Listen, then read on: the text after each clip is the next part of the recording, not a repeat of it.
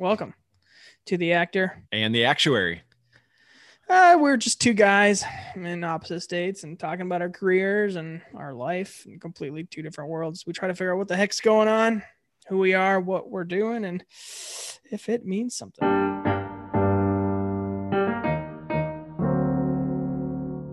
And if you're listening to episode 3, well, thanks. I'm glad you're back here. Yeah, that either means something. That means that you're either committed or you're like, hopefully this is the episode where something happens.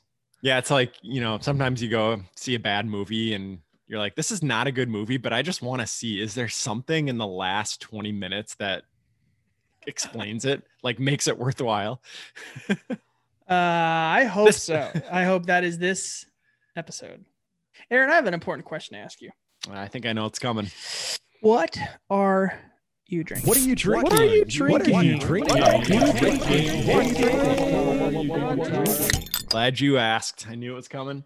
I've got a rum and Coke right here. Ooh. My lovely wife got me some Bold North rum. Bold North. Distilled right here in Minnesota, Brooklyn Park. I believe you're familiar. Oh yeah. So I'm breaking it in tonight and mixing it in with a little Coke. How about you? This is a Fat Tire. Fat Tire. Interesting.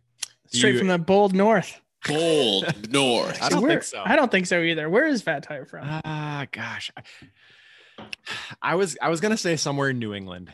Yeah. Okay, it's a Belgium style beer out of Fort Collins, Colorado. Yeah, that makes sense. From the New Belgium Brewing Company.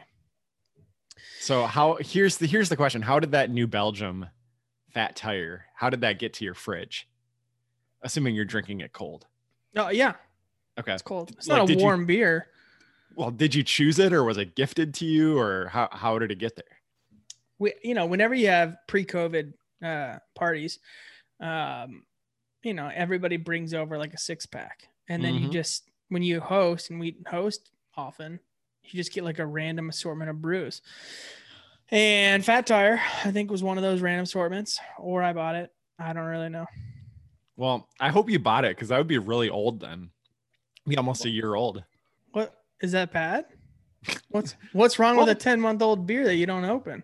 Well, I don't know. I mean, they have Best Buy dates. I don't know if they mean anything, but I hate Best Buy. More of a Circuit City fan. I love Circuit City. So Aaron, I believe we've gotten some mail. Is that correct? Yeah. I'm as shocked as you are. But yeah, we've had a few people send us some correspondence.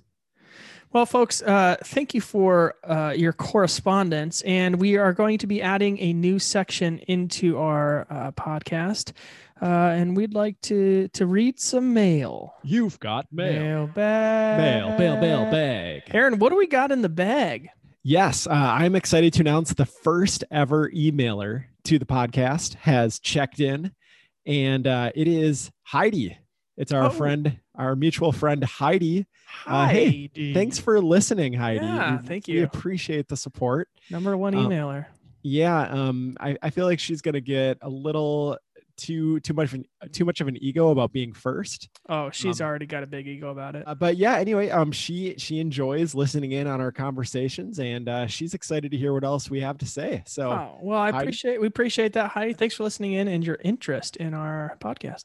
Absolutely. The next emailer we got, which is a emailer by the name of Brant. Happens to be there's some relation actually to this emailer. It's my brother and your brother-in-law. Oh yes, him. Oh, you remember him? I got it. He just wanted to ask if he was the first emailer. No, that's been covered previously in this episode. Heidi was first. So right. Sorry, Brant. No. Sorry, you were not first, but we still do appreciate your email, and everybody. Thanks for emailing. Continue to send us emails. We love to hear from you. If you got any questions, you want to chime in on anything we talk about, feel free to send us an email. actorintheactuary@gmail.com. actorintheactuary@gmail.com. And if you sent something in and we haven't read it yet, just stay tuned. It may be in future episodes.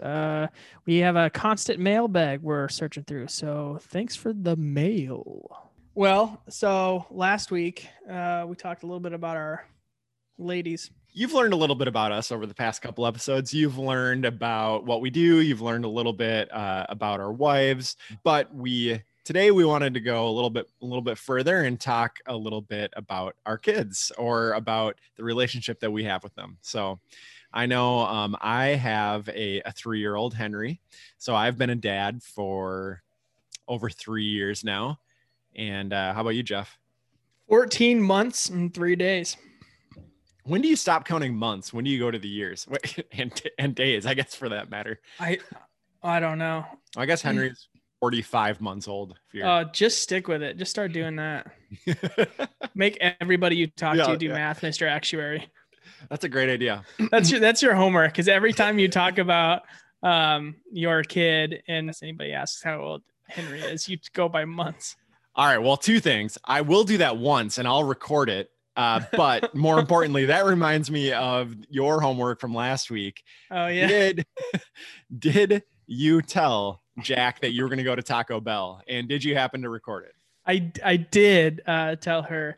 I did record it. I cannot wait to hear this. I'm sending it to you right now. Okay. And yeah, this is our conversation. And note my 14-month-old in the background. All right. Well, let's have a listen. I hope she'll still eat this. I'm gonna run to Taco Bell though and grab some more with this.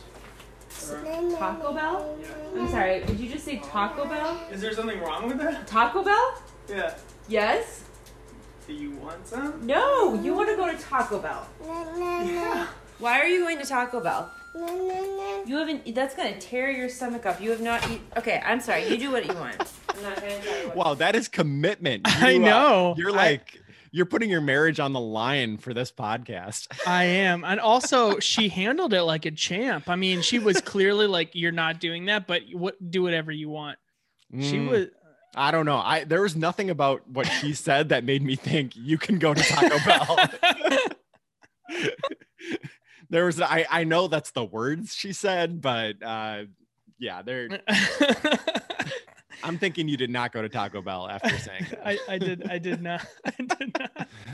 Was that like Mario I heard in the background too with the coins? I wish. No, I think that's my daughter's toy. Well, my 45-month-old, he has played Super Smash Brothers a few times, so he's about getting to that Mario age. That's incredible. Yeah, I don't think she's old enough yet, but no. Well, I mean, right now it consists of he likes being Yoshi because he can eat you and turn you into an egg. And so it consists of me going and standing next to him and then me telling him what button to press and then him laughing because it turns me into an egg. So, and you do have a little control when you're the egg. So sometimes, I just make it go off the edge and then he would just laugh so hard because he made me into an egg and threw me off the cliff. So anyway, I'm not really sure exactly if I want to get him to be, a gamer. I'm not really a gamer myself. Yeah. More the retro game type of thing, but it has been fun to play that a little bit with him. Oh yeah, no, I mean that's got to be a blast just to be with your kid hanging out playing video games. What do you guys like to do, or what's one of the best things about being Hank's dad? That's a good question. You know what? I think it's that. Honestly, I am to the stage that I have an excuse to play with a bunch of things that I probably should not play with anymore. So one of them was a new Hot Wheels set, actually Mario themed. It was Bowser's Castle. Nice. And you just like slam the little thing and the cars go around a loop-de-loop in a circle and come back. Oh man, I was playing with that after he went to bed. So, but I was playing with him too. So yes, I like to do that with Henry. Yeah. And besides that, actually, I think one of my favorite things to do is to take him out and experience nature. So like I love, I don't know if you know much about the Boundary Waters. It's in Superior National Forest. And there's just like hundreds and hundreds of campsites and there's no roads or anything. So all you can do, you canoe and then you like hike from lake to lake. So we took him there for the first time this past year. I loved introducing him to that. And then during the summer, we went on tons of hikes, also because of COVID. And like today, I had the day off, so we went to a different park just in the woods, and I brought a sled along. We got lots of snow here now, and so we just went sledding through the woods, and that was awesome. Like I love introducing him to that stuff. Yeah, that's cool. So, but like I would say that those types of activities have been a lot more in the past, 13 months. So more like 32 to 45 months.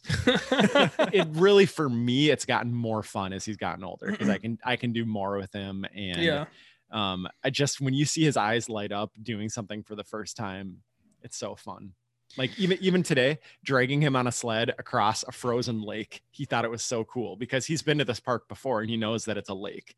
Yeah. And so he just, like, the fact that he was on top of a lake was amazing to him. So anyway, well, there's so much new, with a kid. So everything that you do in a new experience with them, because they're finally old enough to go and do this, it's like the best thing that they've ever done. And you're like, I wish I could have that same excitement about what you're looking at. I know. I would echo that. I think the walking through nature has been so fun. We go to this Japanese gardens or something like that, and we walk up, and we can get a good hike out of it. And at the same time, she can see all these like yellow flowers, and she can experience all these cool new things. And with COVID, there's not a ton of people around, so you can go and just have like a lot of the park to yourself. And it's just fun, just watching her look at these huge trees, and then she'll like run ahead, and it's just like she's engulfed by nature. That is definitely one of my favorites for sure. That's awesome. Yeah. So would you say that is your favorite thing right now, is just introducing her to new things and seeing her reaction? I think my favorite is like just a standard like hide and seek, and she'll come around the corner and like Pikachu, and she'll smile and then run away. And it's like, there's no greater joy than that. It is, it is so fantastic. Yeah, no, I completely agree with you. And I think right now it seems like we're painting a very peachy perfect picture, yes, of what parenthood looks like. And like those are the moments that I love. Yet they do take more effort, right? Like, so today, yes, I took Henry sledding, but it was pretty annoying to get everything ready and put his snow pants on and his boots. And then while we're out there, to take out his mittens off and put them on, 17 times. And there's a lot of times when I like don't have the energy for it, and I just like need to do something else. Yeah. And I've tried to be very conscious of how much time I spend like looking at my phone, for example. Like that's a habit a lot of people have. Yeah. And I don't really want him to be somebody who grows up just looking at his phone all the time, because that's what his parents did. Right. And so it's like, yeah, these experiences that we can make for them are pretty awesome, but it's a lot of work, and you can't do it all the time. You can't. The phone thing is huge. I mean, it is so, we're so used to it being attached to our hip, and now all of a sudden we're running around with a kid, and like you think you can be like sleek about it, and the kids like run around, you pull out your phone. They know in a second. They turn around and they're like, oh, they're back on that thing again. And then you go to the park and you notice yourself doing it. You notice all the other parents doing it. You're like, oh my gosh, this is the world that now we're in. Yeah. And it's like a constant reminder to like get off the phone, put it away, be present, be present, be present. Right. It's true. And I don't know if Ever is to this stage yet, but he knows how to work a phone quite well. Sometimes he'll look at photos on the phone, because now he knows how to take pictures with the phone too, which is kind of fun. So he'll pick it up and he'll be like, "Mama, smile, say cheese," and I'll take a picture, and then he'll want to look at them. But he also knows, if we're looking at photos, he knows which one's a video. It's got the little, the triangle on there. Yeah. And every time we get to one with a triangle, he always, pushes it. It's like, I want to watch the video. It is a reality check of how much time are we spending on our phones in front of them. It's got to be hard. Like she knows, she'll grab it. She'll grab it off. It's like the toy that she wants. If there's a pile of 5 toys, she wants the one that she knows will light up when she touches the screen. If it's anywhere near and she knows it, she'll grab it. So It's kind of like this constant reminder of like, okay, I got to like put it out of the way. I don't want her to always be staring at it, but how do you avoid it in this culture? Yeah. I know. Yeah. Especially when people expect you to be on your phone, and for your job, you really need to be, right. there's just like, I can't put it in the other room. I mean, there's times where it's like, yeah, you know what, this is now the time, you know, dinner time or post dinner or bath time. Like it shouldn't be around. But at the same time, it's like, if it's not around during that time, you have no time for the leisure part of that phone. So it is like, what the heck? How am I supposed to keep an eye on the football game or like we talk like fantasy football? I mean, as joking as that is, it's also serious. But I would say if you're consciously thinking about it, I think that's the first step. If you are realizing, hey, this is something that I'm doing and this is a sacrifice I'm making, that is, I think, the most important step. I think it's just when we have nothing better to do, so we're idly looking at social media or whatever, that's where it becomes the biggest problem. Yep. I mean, honestly, yeah, there have been times where Henry is over building a rocket ship out of blocks, and he says, "Daddy, come play with me," and I'm like, I'm just reading this article over here, you know? Yeah. I don't really want to come build this rocket that you're going to tell me I'm building wrong. That's the thing. I always build the wrong, but it's a sacrifice. I think every time that you choose your child over something else, that's a sacrifice. And there's rewards that come from it, but it is a sacrifice. And that's like, you know, I don't want to screw up my kid's life, you know, by not being present. I don't want those memories. I don't want him or her to grow up and be like, well, my dad was always like this, or he didn't. He's always on his phone. Yeah, he's always checking his fantasy football. He never came and built a rocket with me, or, you know, right. I just don't want those memories. And you're also thinking, when are those memories happening? Are they right now? Like, are you going to remember this? Is there going to be, you know, my wife tells me about this implicit memory stuff all the time, where it's like, yeah, you may not necessarily have words for what happened, but there's like a implicit memory in your body that knows that, yeah, I was loved well as a kid, or I remember going to the hospital at this point in time in my life, or what, even if they can't, you know, put the vernacular to it. This is reminding me of something. It's reminding me of a film. So this is really your forte. There's a film that made a large impact on me that goes into what you're talking about. Have you ever seen Inside Out? Oh, yes, I have.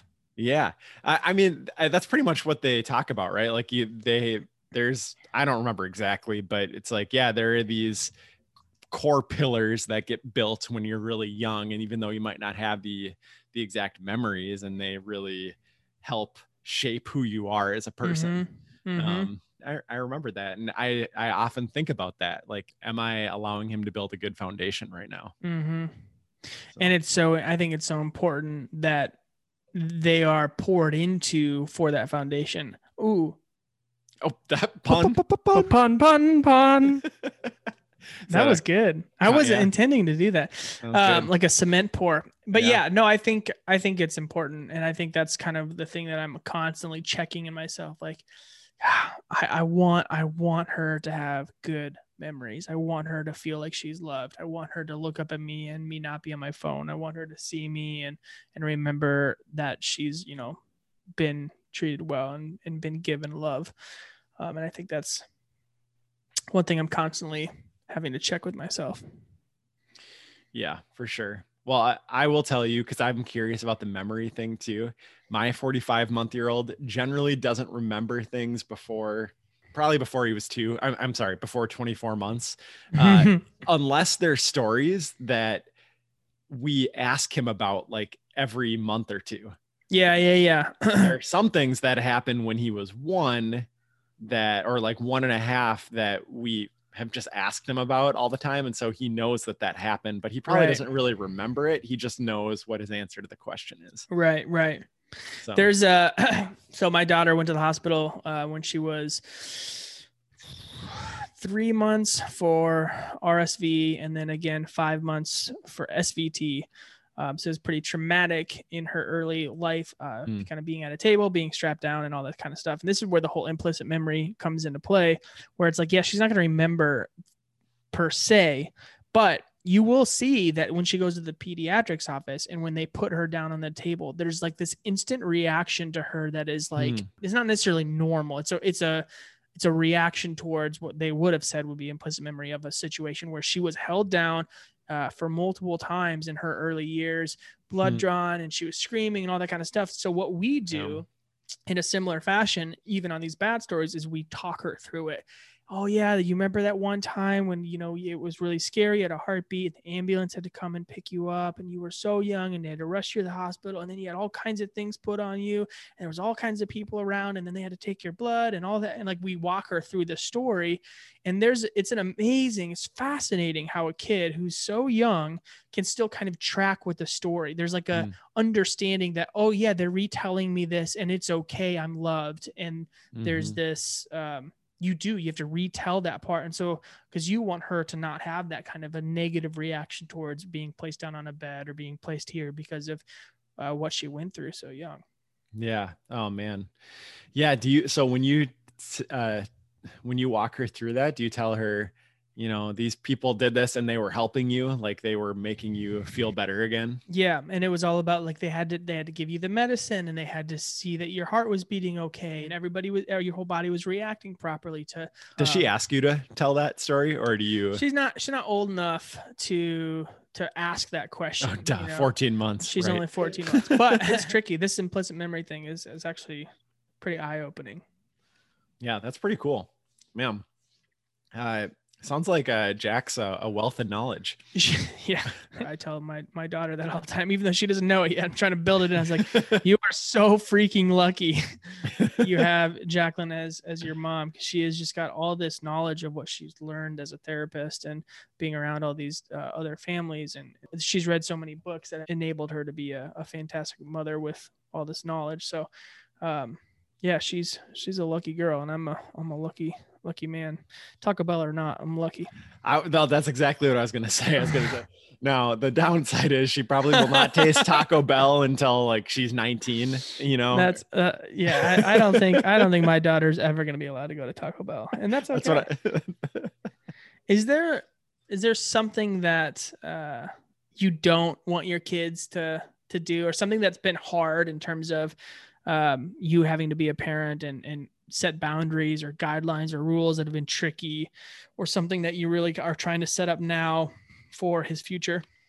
Yeah, good question. I mean, I would say it's starting to get to the point where parenting is a little trickier when there are things that he does that are, you know, not things that we want him to do.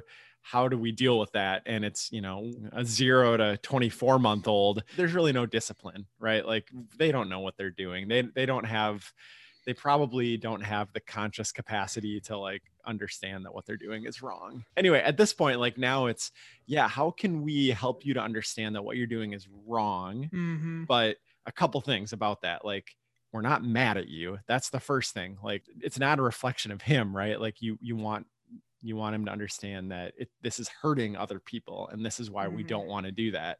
A 3-year-old, like, the thing that they are really starting to learn is how to interact with other kids their own age. And so whether it's playing nicely or, you know, saying kind things or not saying kind things, and, you know, they're learning that they actually have the ability to hurt people.